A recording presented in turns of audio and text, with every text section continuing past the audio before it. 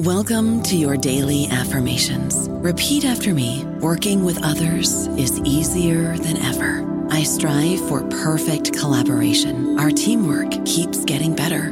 Yeah, affirmations are great, but Monday.com can really get you the teamwork you desire. Work together easily and share files, updates, data, and just about anything you want all in one platform. Affirm yes to start, or tap the banner to go to Monday.com.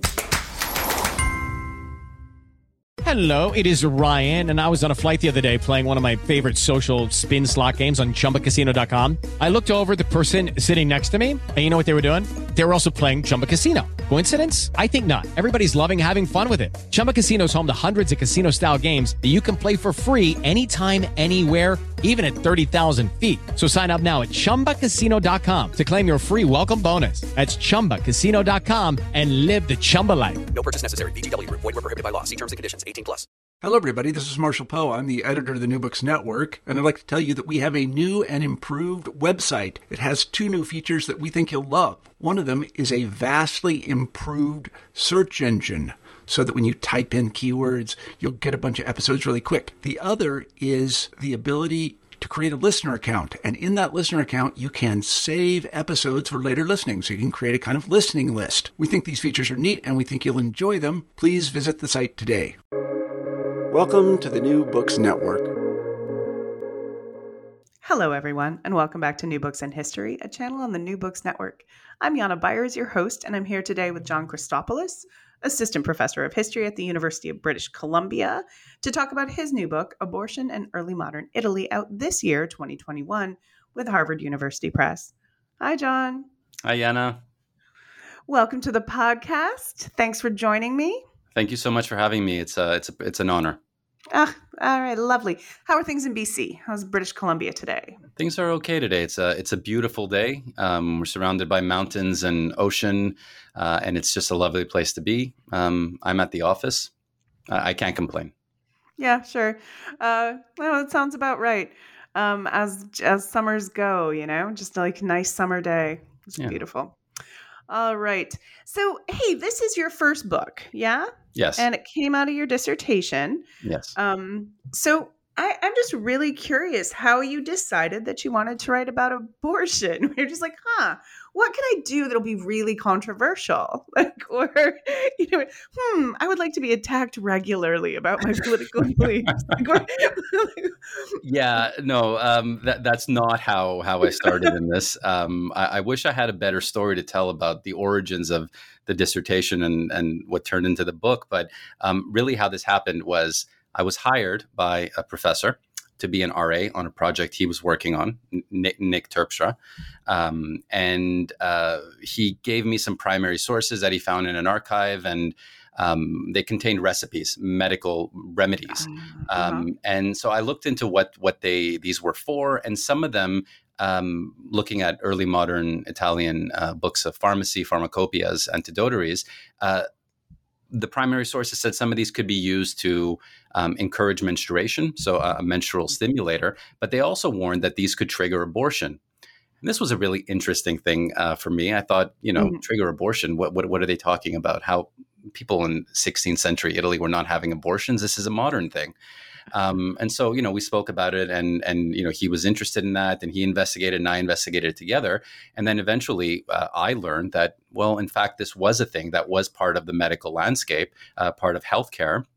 And Nick said to me, you should write a dissertation on this. This is really interesting. And I said, yeah, definitely. This is much more interesting than what I thought I was going to write a PhD thesis on, or at least for me at that moment it was. And so I launched into it. I would like to say that it wasn't so much politics, personal politics that led me down this path, but rather an interest in 16th, 17th century Italy, social history, medical history, that just opened up this area of research, and I just ran with it. Of course, working on this stuff has sharpened my political leanings and my convictions.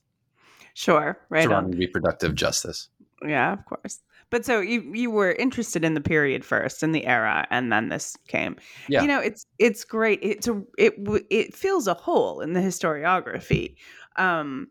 So, and and of course, obviously, there's the history of the medical, the gender studies, kind of family planning issues, but it also really speaks to the Reformations as well, which I probably probably wasn't part of the game you thought you were going to be playing, I'm guessing. No, it wasn't. It wasn't originally when I started, researching this. It was in the medical, I was following the medical angle, and I thought, this is a medical issue, it's a health issue, it's a body issue. But then, of course, living in the 21st century, that abortion politics are intimately tied and entangled to the law, but also to religion. And I thought, of course, this is obviously the case in the 16th century, and the Reformations, the Protestant and the Catholic, have an important story to play, or an important part to play in the story I was trying to tell. So looking into one of the chapters deals with abortion in the church, it was just a very, very important part of the story. What I wanted to do was not take one angle onto this issue, but rather explore different angles to show how complicated abortion was in this time. So religion, medicine, and the law were really, for me, three of them, the three big discourses that shaped the way people understood abortion. And the Reformation has a big part to play in this. Yeah, and you can see that just like looking through your bibliography, an enormous bibliography of primary published sources from the period. So I'd like you to tell our listeners what you were reading in the archive and libraries. Yeah. So, this of course changed as I was spending more and more time in archives and libraries, the types of genres, types of sources that I would look to. But from the beginning, the way I was planning this was to try to find any kind of document, any documentary genre that had anything to say about abortion. So I cast my net really widely, while of course focusing on medical, health, religious, ecclesiastical, and legal criminal records. In Italian archives, in Rome, in Bologna, in Naples, I was looking for criminal trial records, ecclesiastical and criminal trial records, cases that were investigated, that tribunals investigated individuals for allegedly having abortions. These, as you know from your work too, are such really, incredible sources, difficult to read, but really incredible sources because they contain verbatim, or as close to verbatim as possible, the words of regular people talking about whatever it is that is being investigated, in my case, abortion, sexuality. But also I wanted to use those. They were very important. I suspect we'll talk more about them later. And put them into dialogue with prescriptive sources. So works of law, jurisprudence, legal codes, works of theology, moral theology, confessors' manuals, those different types of documents that give us different entry points into this issue. But also in the introduction, I look at the language around abortion. So this was a new thing for me to look at dictionaries from the period and some poetry to see the different words that people use to talk about abortion and bodily processes related to it, and try to unpack the meanings of those words. There's a rich array of Italian words used to describe terminated pregnancy, and they all have slightly different connotations. So I thought that was an interesting entry point into this as well. It definitely is. And there's so much to learn from that kind of wordplay, right? Where they go, who's the intended audience of a word, it will affect what word you're choosing when you're writing.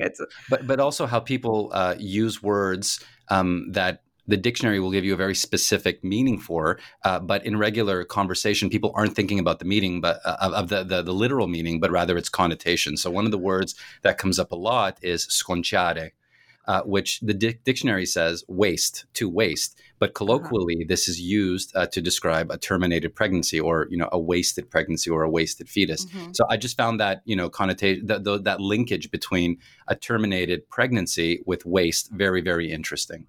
Oh, that is fascinating. And you see people talking, and they clearly know what they mean. They're using words and everybody in the room knows what that means, but it's not what the dictionary says it means, or it's not what. Right. No, and of course, and this is a challenge for somebody writing this history from the 21st century, right? I looked at the dictionary to see what this word meant the first time I saw it, and it didn't make sense to me why they would use this. So you try to enter into their mindset, which is interesting and difficult at the same time.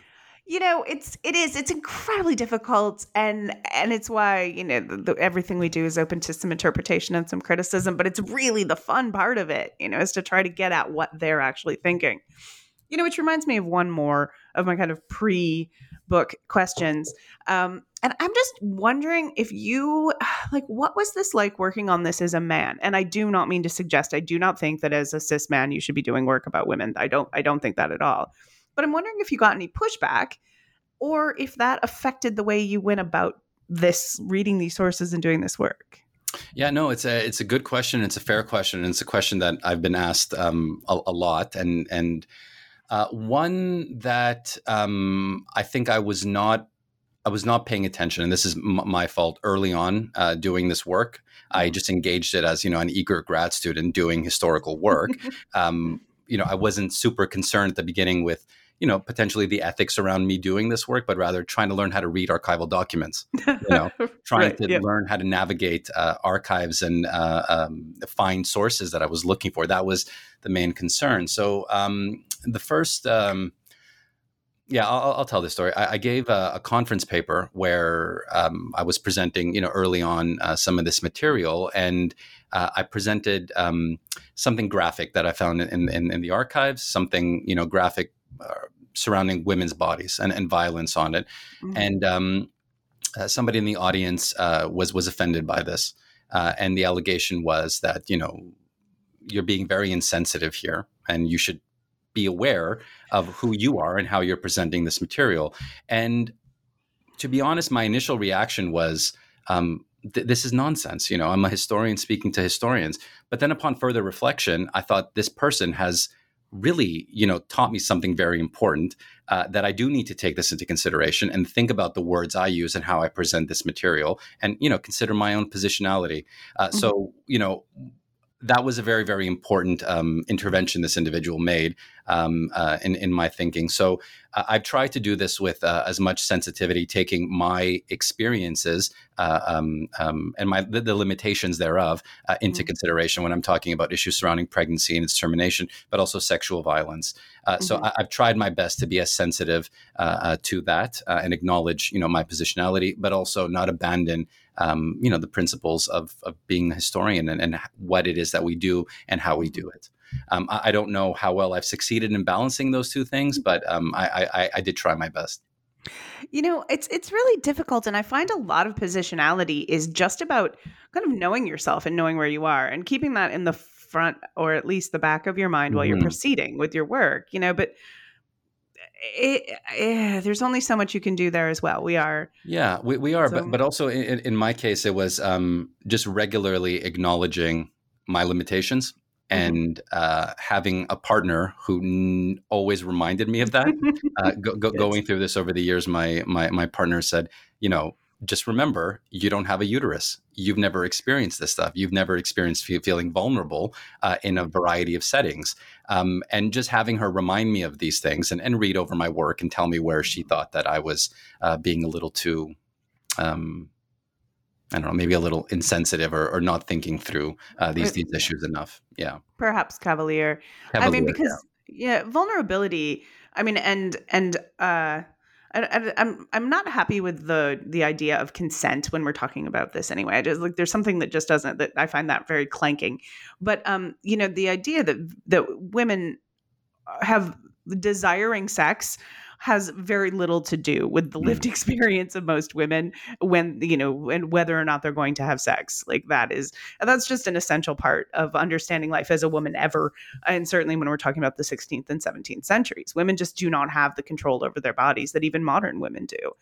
And that is something that just you kind of take with you when you're thinking about this. What does this mean? What do vows mean? What does any of this mean? What's hearty consent when...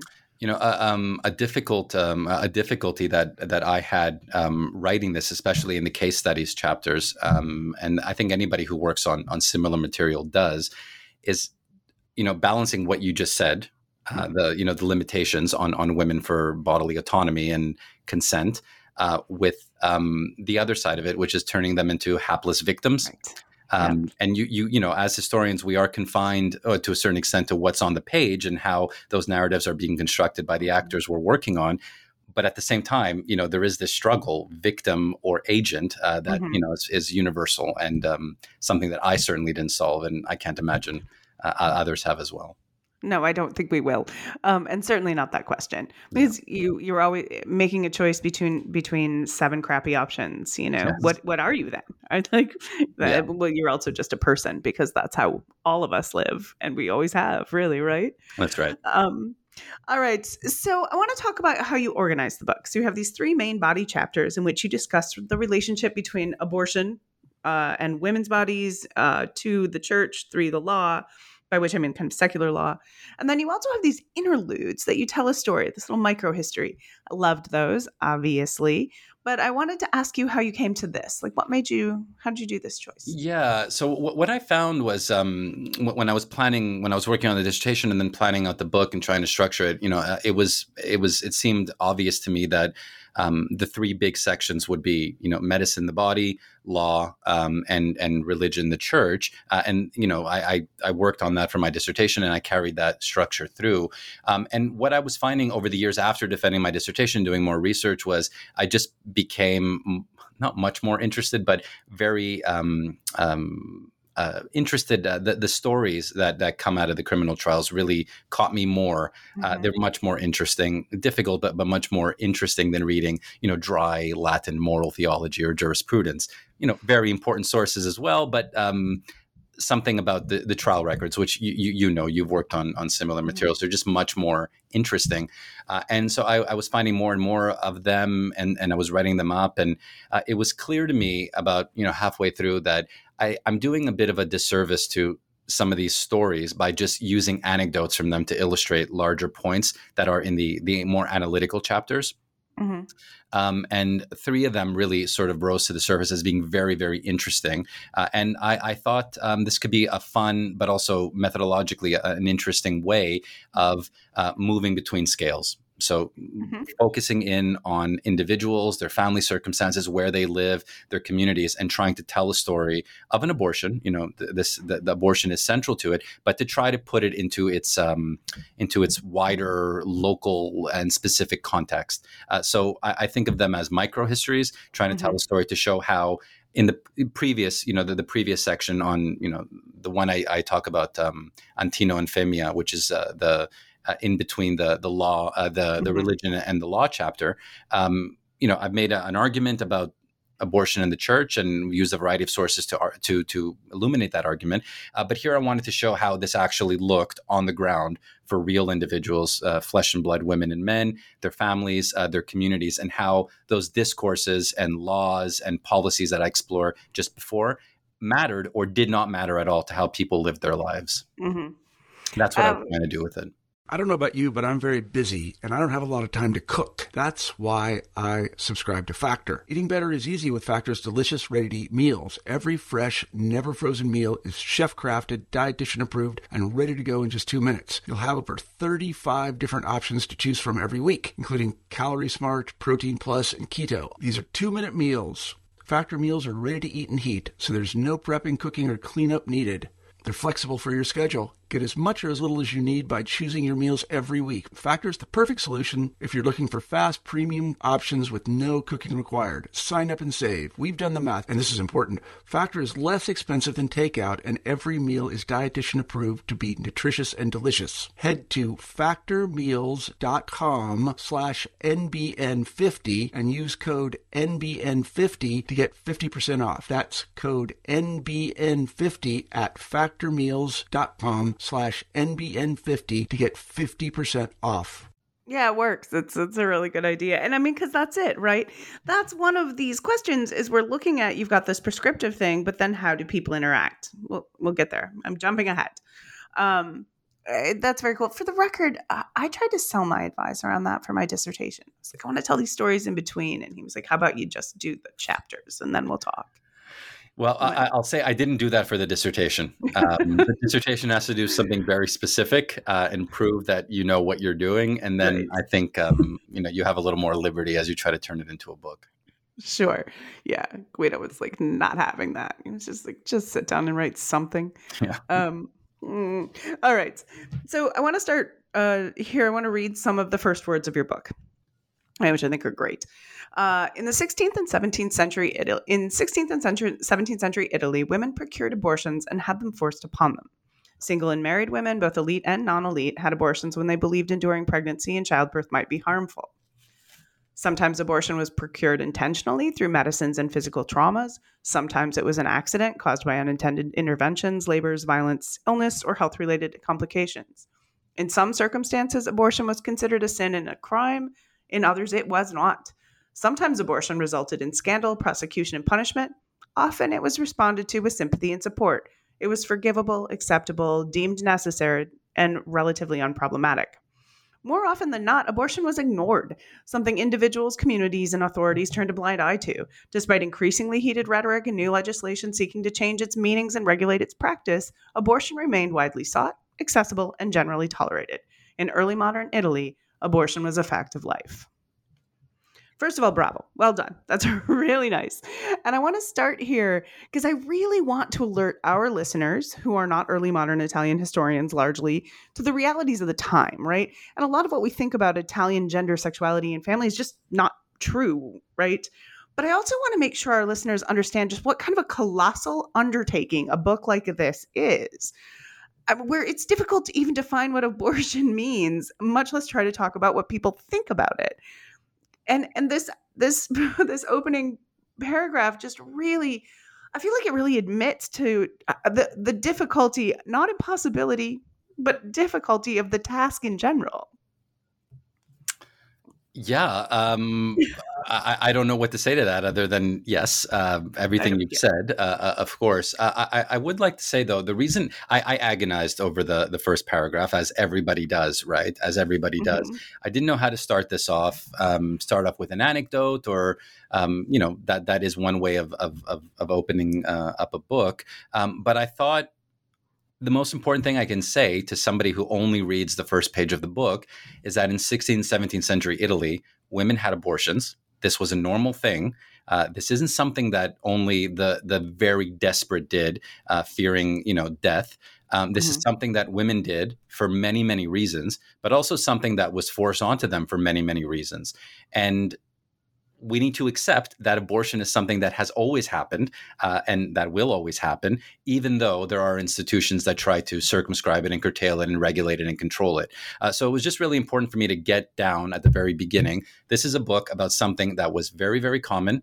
And this was important for me because when I started this project, as I said, it never occurred to me that women were having abortions as, regularly as I think they were, but also what abortion meant, as you said. Yeah. It has a variety of meanings. It doesn't only mean the word that, Western English speakers, when we hear abortion, we think of procured abortion all the time because we have two words, right? Miscarriage and a variety of other ways that pregnancy is terminated, and they all have slightly different meanings. But we do have these two words that are distinct. In early modern Italy and in contemporary Italian, aborto means both these things. So trying to tease out what it means was important. So the variety of meanings really mattered. But at the get-go, I just wanted to make clear this was something that was a regular feature of early modern European, early modern everyone, but in my case, early modern Italian life. Yeah. And I think you do a good job of that. And that's it exactly, that this is there. And reminding our readers as well that the furor around abortion since the 80s, 90s or something is not, we can't track that back. This is a completely different thing. That's right. And just like all of life happens to people, right? And so, abortion is just one of those things. But let's start by even trying to define it. So you mentioned like aborto is both miscarriage and abortion, like a procured abortion. But like what, let's just talk about what is included under that rubric of abortion. What can that involve? Yeah. So trying to tease out specifically what people mean in a variety of contexts when they use a word like aborto or all the other vernacular words, slang words, colloquial words they use was, as I said, tricky. I zeroed in on the differences between a procured abortion and a spontaneous abortion, a natural abortion, what we would call miscarriage. But finding the line that divides those two things was very, very difficult in the process, right? So people will say she had an abortion, And it's unclear from the documents or the whatever sources I'm using whether that means she undertook certain endeavors or interventions because she intentionally wanted to terminate her pregnancy, or whether this was something that happened accidentally, naturally, spontaneously. So intentionality really mattered here, and context was the only way to figure that out. But in many instances in the sources, the context doesn't even matter. All they're interested in a certain, an individual making the statement is that a pregnancy ended, and the intentions sometimes didn't really matter. And that was okay. But also it was important to break down procured abortion as well, because when the first couple times I saw this, or for a while, and readers might think procured abortion, early modern Italy equals bad, equals sin, equals crime to be investigated. But there's this whole other context of therapeutic abortion, which was procured, was an intentional intervention that was controversial, but more or less deemed okay in certain circumstances. So I had to tease out those different, that meaning of abortion. And then there was abortions or terminated pregnancies, that ended on account of violence. Where do you fit that into the spectrum? Mm-hmm. Is it an intentional abortion that was directed towards, terminating a pregnancy, killing a fetus, stopping a child from being born? Was it an accident? Was it husbandly discipline? And how do you fit that into the spectrum of what aborto could mean? So I wrestled with those different definitions quite a bit. Well, and let's also toss in infanticide and child abandonment. And infanticide as well. Yeah. That's right. It was this was an interesting thing because infanticide has received more historical attention than abortion, and the reasons are, it's a much graver issue. It's a graver issue. It's been treated as a graver issue, but it also has left, I think, more archival presence. Yeah, it's just so much easier to find. It's so much easier to find. And this has to do with the fact that abortion, is an ambiguous thing, right? Mm-hmm. It's unclear what it is, and therefore it's not going to have the same archival footprint that infanticide, which in the minds of individuals was a little clear. But it's slippery when abortion turns into infanticide, and they're obviously deeply entangled. And that was something I wanted to explore in the book too, while making it, very precisely on abortion rather than a book on infanticide. Mm-hmm. Yeah, books on infanticide have been written, and there's just this point, where it's much easier, and for the early modern audience to separate like a post or pre-birth kind of termination. Mm-hmm. Like that's probably not the best term, but Yeah. And if I could just say another thing, at the beginning of the process too, there's ambiguity, right? When a very copious or robust menstrual purgation ends up becoming an aborto. It ends up becoming an abortion is something ambiguous in the period too. Mm-hmm. So when this has to do with when, fetal life starts and when a soul is introduced and fetal development in general, but when menstruation is no longer menstruation, but rather is evidence of an abortion, is something very slippery in the period. Sure. What's a very heavy period, but you've brought this up, so let's go down that road for sure. What is there's this issue of animation when a fetus is alive or ensouled or something.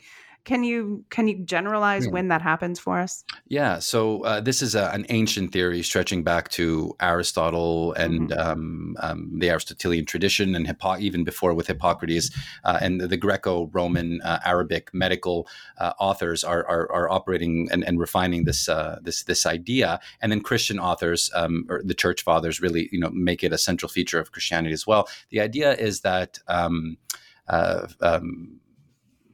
two individuals have sex, a woman gets pregnant, the meeting of seeds creates something, and that's something, according to this tradition, after 40 days, if it's going to be a human, or in 40 days, God will invest it with an immortal soul.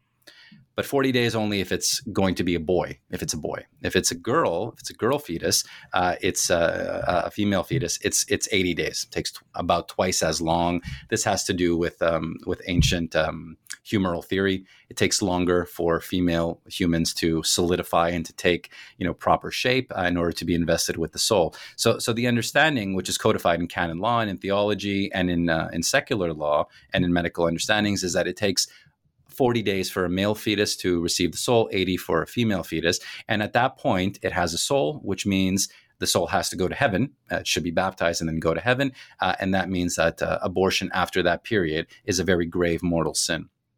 But of course, everybody recognized there's no way to know when 40 days happens or when 80 days happens. So it creates, this ambiguity in the process. If an individual has an abortion and they don't know at what stage they're at, or to make it even more complicated, women don't know that they're pregnant after 40 days in the early modern period. They might miss a period, but that was never indicative of pregnancy, right? It's that's just then common. and now. It's just what happens.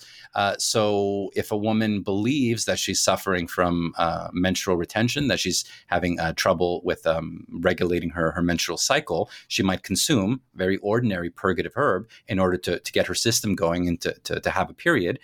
And that period could end up being, a terminated pregnancy.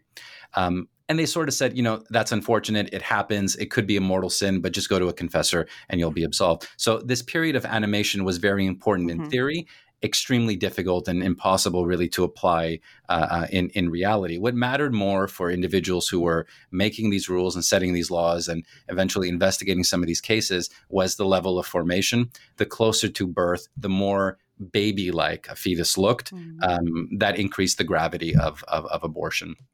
Lawyers and canonists and civil lawyers debated at what point in gestation can a fetus be treated as a baby, and there really was no consensus. They agreed later in pregnancy, the likelier. They set somewhere around 8 months, but this was contentious. An 8 months developed fetus could potentially be treated as a baby, but only if it ex utero, if it was breathing and moving. Even if it died thereafter, it could be considered, as equivalent to a born child. So the animation ensoulment moment was deeply, deeply important, but also in practice impossible to implement. Well, and purposefully impossible to implement, right? Because people who want or who are purposefully procuring abortions or have what we would call miscarried are going to be using. They understand how slippery that notion is, right? So when you're trying to present your best case, you're going to use that. So this is a purposefully, and there's so much utility to it being sketchy. So much utility in it being sketchy. So much so that one pope wants to get rid of it because he sees how it could be manipulated. But then another pope said, no, we need this. There's no reason to get rid of it theologically and philosophically, but also, all hell will break loose if we get rid of this. So we got to keep this. Yeah, there is no way that the church can tell every woman who has a miscarriage that she is doomed to, eternal damnation. That's right. And I know this from my work as well, that people tell really good stories. They are very well aware of what they're doing. And then the other point kind of right here, so it's legal status. And let's note that this is really complex, right? So we'll talk about Sixtus's 1588 bull against those who procure, counsel, and consent in any way to abortion. Snappy title. Yes. Right. And so what's he attempting to do here? Then let's talk about that. Yeah. So this is a pretty well-known papal statement. It's a papal bull that Sixtus V issued in 1588. Anyone who has studied the history of Catholicism and abortion looks to this as setting, what will become our modern day Catholic or the Catholic Church's modern articulation of its policy on abortion. So it's a very, very important document, and it's been studied for centuries, really, for what it tries to do, which is get rid of the pre and post animation period, to try to get rid of that sort of flexibility around when is abortion actual murder and homicide, and when is it, something else, a clearing of a blockage and something that, a confessor could deal with a slap on the wrist. So Sixtus, it seems, in the bull and the way he's been read, is trying to get rid of that ambiguities and get rid of the paradigm of animation in order to make abortion unequivocally homicide, a terrible mortal sin. And he imposes on individuals who procure, counsel, or assist individuals who have abortions automatic excommunication. So by doing this or helping somebody or not reporting somebody who has an abortion, you're automatically excommunicated. Meaning, you can't receive the sacraments and you're going to go to hell unless the excommunication is lifted. And the only way to do that, Sixtus said, was for the sinner to appeal to the Pope himself. So all the authority to absolve abortion, Sixtus claimed for the Pope. What I found really interesting, though, in this bull, and it does say all of that, what I just said, was who his targets were.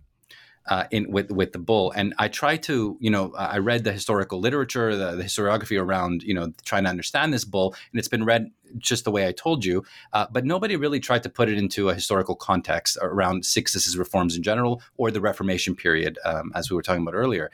And it became clear to me that, of course, this has to do with women and women's bodies, and that's there. But explicitly, time and time again in this document, Sixtus refers to men and specifically to clergy. Multiple times in the bull, he sets out penalties for clerics who are procuring abortions for women they've impregnated, or helping women have abortions by giving them medicines or forcing them to have abortions violently sometimes. So I put this bull into another context, that of a general Catholic Reformation disciplining of the clergy and sexual morality in general. So that's what Sixtus is trying to do. He's trying to clean up clerical sexual misconducts, and at the same time, create a new doctrine, new policies around what abortion means and how individuals should be punished for it. But it's impossible. Right, to really, absolutely impossible, and he knew that. When one of the really great sources that I was able to work with was what happens after the bull is published and disseminated throughout Italy and throughout the Catholic world. Is that within a few years, Sixtus himself, but his different congregations received letters from bishops all over Italy, and probably, although I didn't find them, from other dioceses around the Catholic world, saying, yeah, we can't really enforce what you're saying here. It's too complicated, too ambiguous, but also, let's be real. I'm not going to excommunicate, Giovanna over there and expose her to her whole community because, Alessandro raped her and she had to have an abortion. And, there's no chance in hell that I'm going to get her to pack her bag and send her to Rome to seek forgiveness from you. And surprisingly, Sixtus received many of these letters, and he said, yes, of course. Yeah, don't worry about it. Just absolve her. So I started to, wrestle with what this bull was trying to do, set doctrine, of course, shape mentalities, try to shape behaviors, knowing that, that probably wouldn't happen in his lifetime. But, this is a long delay thing, right? And we see that today, the Catholic Church's policy is very close to what Sixtus articulated in 1588. To a certain extent, that way of thinking, the Catholic Church, and by Catholic Church, I say, the centralized church, that discourse around abortion seems to have become hegemonic. And this is, you point out this very interesting thing about this period, and like abortion is a great place to see this, where the intent of the authorities is so often to just fix the problem, not punish so much as just fix the problem. So yeah, Giovanna, she's okay now, and Giovanna's going to get married, and everyone's fine, and we're certainly not. There's no way we're going to upset this whole town and everyone's families, and good God knows what. Which is a very interesting thing about the incredible, immense practicality of the ecclesiastical hierarchy in this era. Yeah, no. What's really came to the fore time and time again when I was looking at how prescriptions, laws are being implemented. It's, these are statements of morals and values, but on the ground, everybody from, the Pope down to, the village confessor is very practical and thinking about how we can suppress scandal, keep order, keep more or less everybody happy, but gently nudging them into a more, orthodox, more moral or more reformed way of thinking and behaving. Yeah, and so the position of the official position of the Catholic Church really changes, even, right? Like there's a pushback or like a walking back on this bull within a few decades, right? Almost immediately. It was within 3 years. So as these letters from bishops and a variety of other ecclesiastical authorities come to Rome, it's clear that there's a lot of opposition to this. So much so that even, as Sixtus was drafting the bull and about to set it in motion, one of his top advisors said, I think you need to dial this back a little bit because people aren't going to accept it. It's going to be ignored and you're going to get pushback. And Sixtus pretty much said, no, let's try this and see what happens.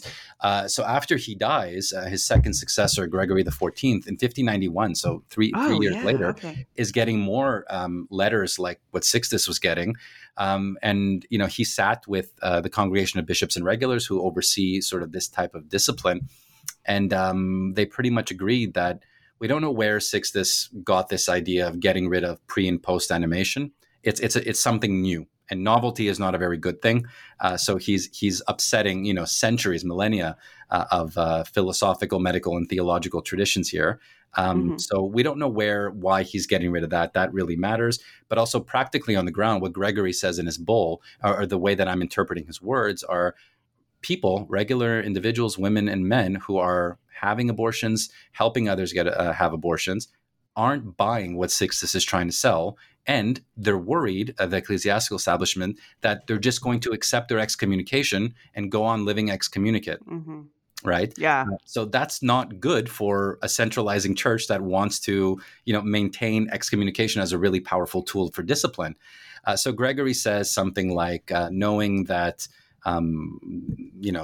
we should be protecting and forgiving rather than harshly disciplining, we're going to dial back on Sixtus' abortion bull. He doesn't call it a revocation, he calls it a modification, because of course you can't, go against what your predecessor said, because it, diminishes the position of the papacy in general. So he dials it back and returns to the status quo. Yeah.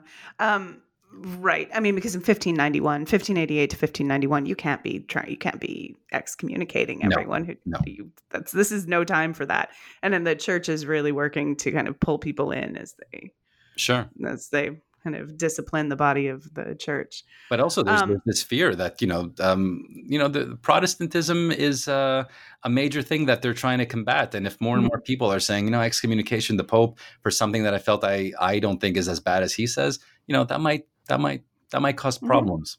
Yeah, that encourages people to start thinking about what else the Pope might not be able to say. So I could talk to you forever about this, but let's try not to do that. So talk to me about the law. What's the position of the law? Yeah. So, and what do you mean by the law? Yeah, this was in many ways one of the most difficult chapters of the book, because when I started researching this, I approached it with, I got to find, what the law was, not in Italy. Of course, Italy didn't exist, but what the law on abortion was in Florence and Naples and Rome and Milan and Venice and so on and so forth. And then I realized that there is no one place to look for what the law is. The law is so composite and plural, and there's different sources for it, and they're overlapping and entangled. So just thinking about what the law meant in early modern Italy, it took me a lot of work to try to tease out these various strands.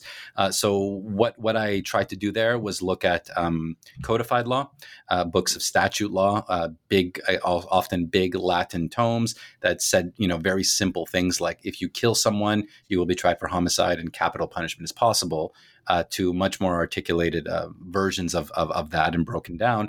And what I found looking at as many statutes as I could possibly find for North, South, and Sicily was that most places in Italy did not have a statute on abortion. Many did, but most didn't.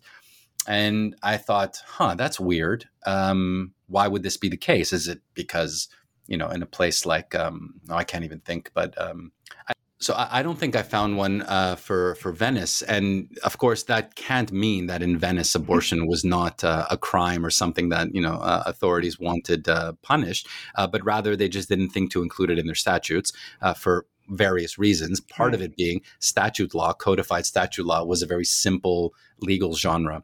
And everybody knew that to get at actual laws on the ground that were going to be enforced, you had to look at other sources of law. So, for instance, a prince, magistrates issued very regularly these ordinances, these statements, and that would be enforced, but that was also subject to change. So I looked at codified law, statutes, ordinances, and they were few and far between. And this made me realize that for most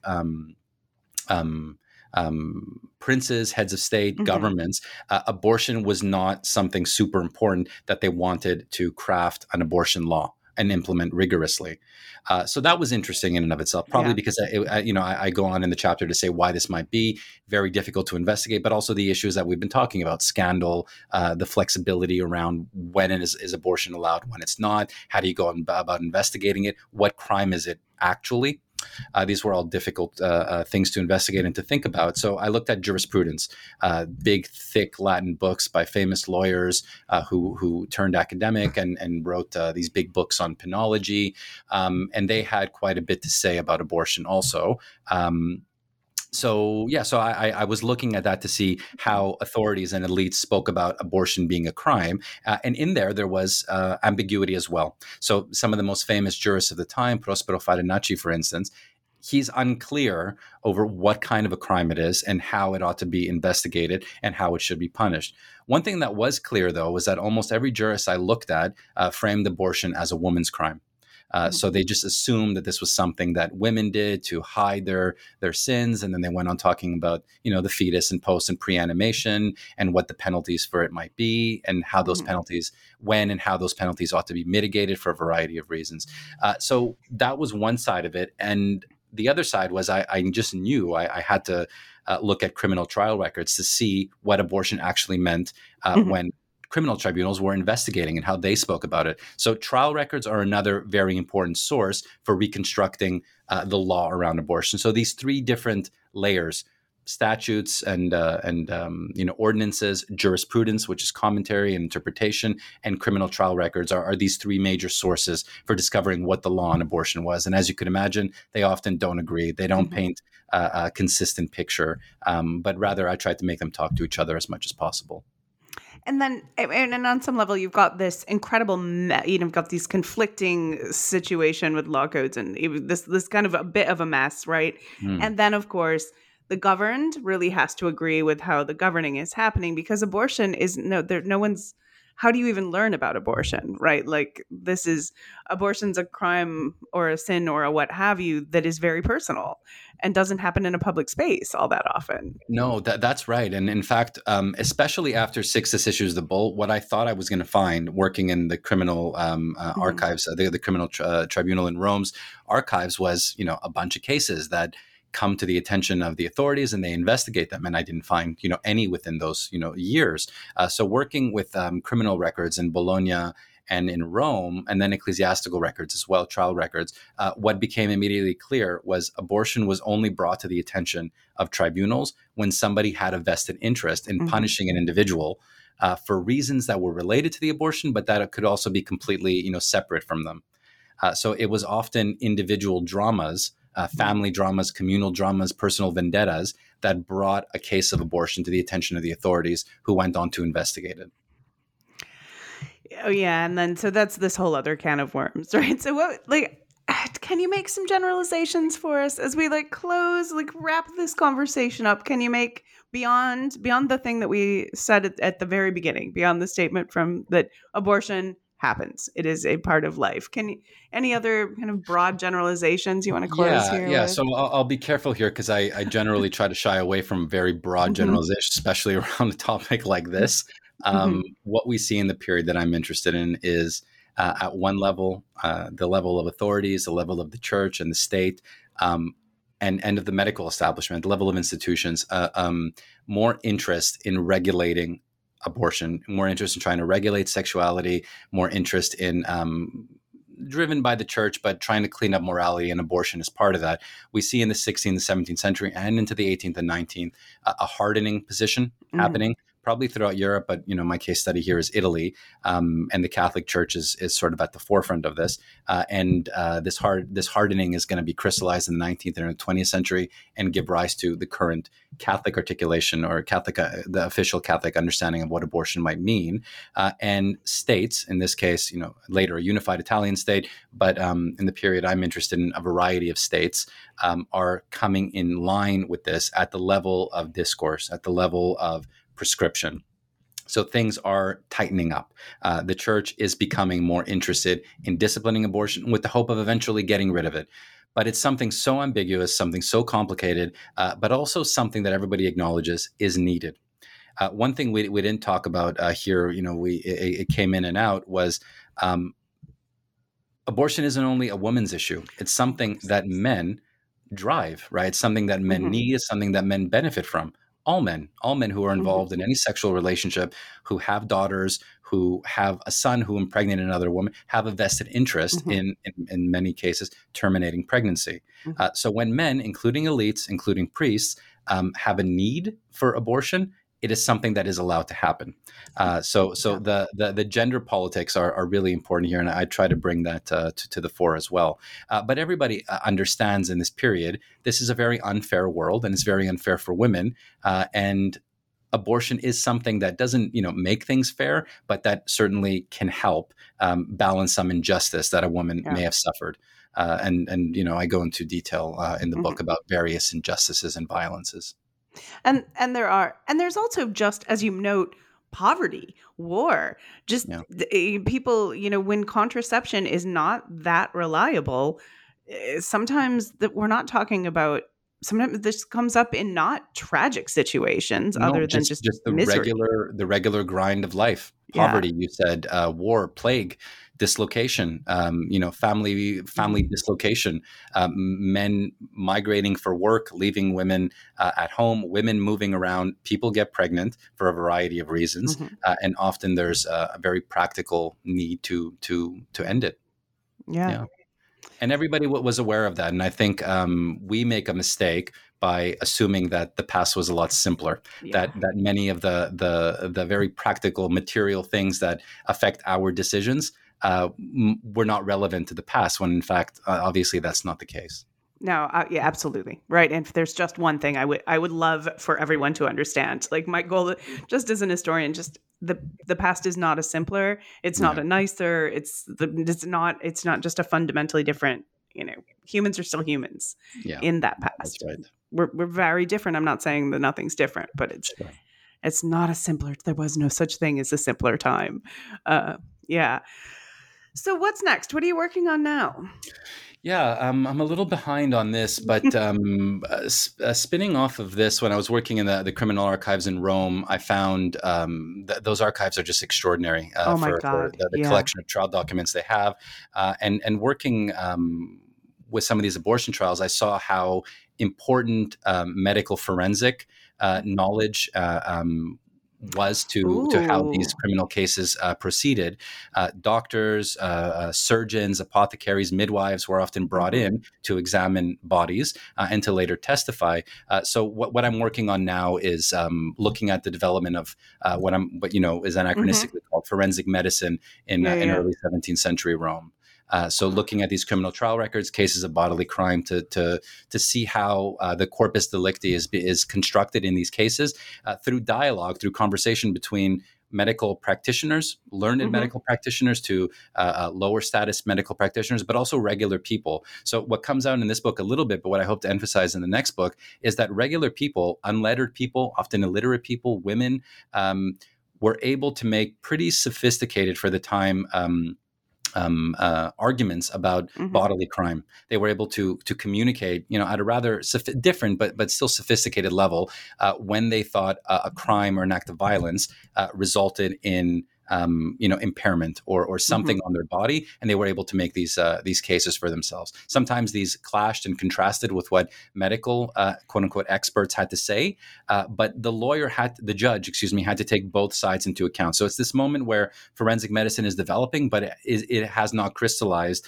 the way that it will in the 18th and 19th century to be strictly the domain of medical professionals. Regular people could deploy very sophisticated understanding of their bodies and of crime, but also it'll be looking at the criminal tribunal as this really, interesting nexus point where medical legal knowledge is being created. So we often think that, medical legal knowledge will be created by physicians or medical professors and lawyers in, learned institutions. But here we see the daily workings of the tribunal bringing different people into conversation, and it really being a site where knowledge is being produced. That's fascinating. Oh God, I've got a ton of those from murder cases. We should talk about that one. People, sure. Like what the immediate assessment of the body, like what the corpse looked like. And there's a cut through as big as your thumb all the way to the bone. Really disturbing, actually. A lot of them. Yes. The level of detail can be graphic and shocking. Yeah, and it is impressive, the knowledge, the anatomical knowledge that people, just your average person, is tossing around is pretty great. No, that's right. I found that very surprising. Yeah. Oh, that's going to be great. Oh, I can't wait to read it. All right. Also, somebody's got to do your study here for the 18th century, kind of talk about, looking at kind of the way the church kind of crystallizes and doubles down on punishing crime instead of trying to accommodate it and like calm things down. So that has to happen. I don't know if that's you. No, that's not me. I'm strictly a 16th, 17th century person. I hear you. I don't want to do the 18th century either. It's certainly not the 19th. Yuck. All right. This was great. Thank you so much for joining me. And I'm looking forward to talking to you for the next book as well. Everyone, listeners, check this out. Abortion in Early Modern Italy by John Christopoulos. It is available out. It's out now. Yeah. It's out. Yeah. Go immediately. Run, don't walk, and get this book. All right. Thank you so much, Yana. It was a real pleasure talking to you today. Excellent. Bye-bye.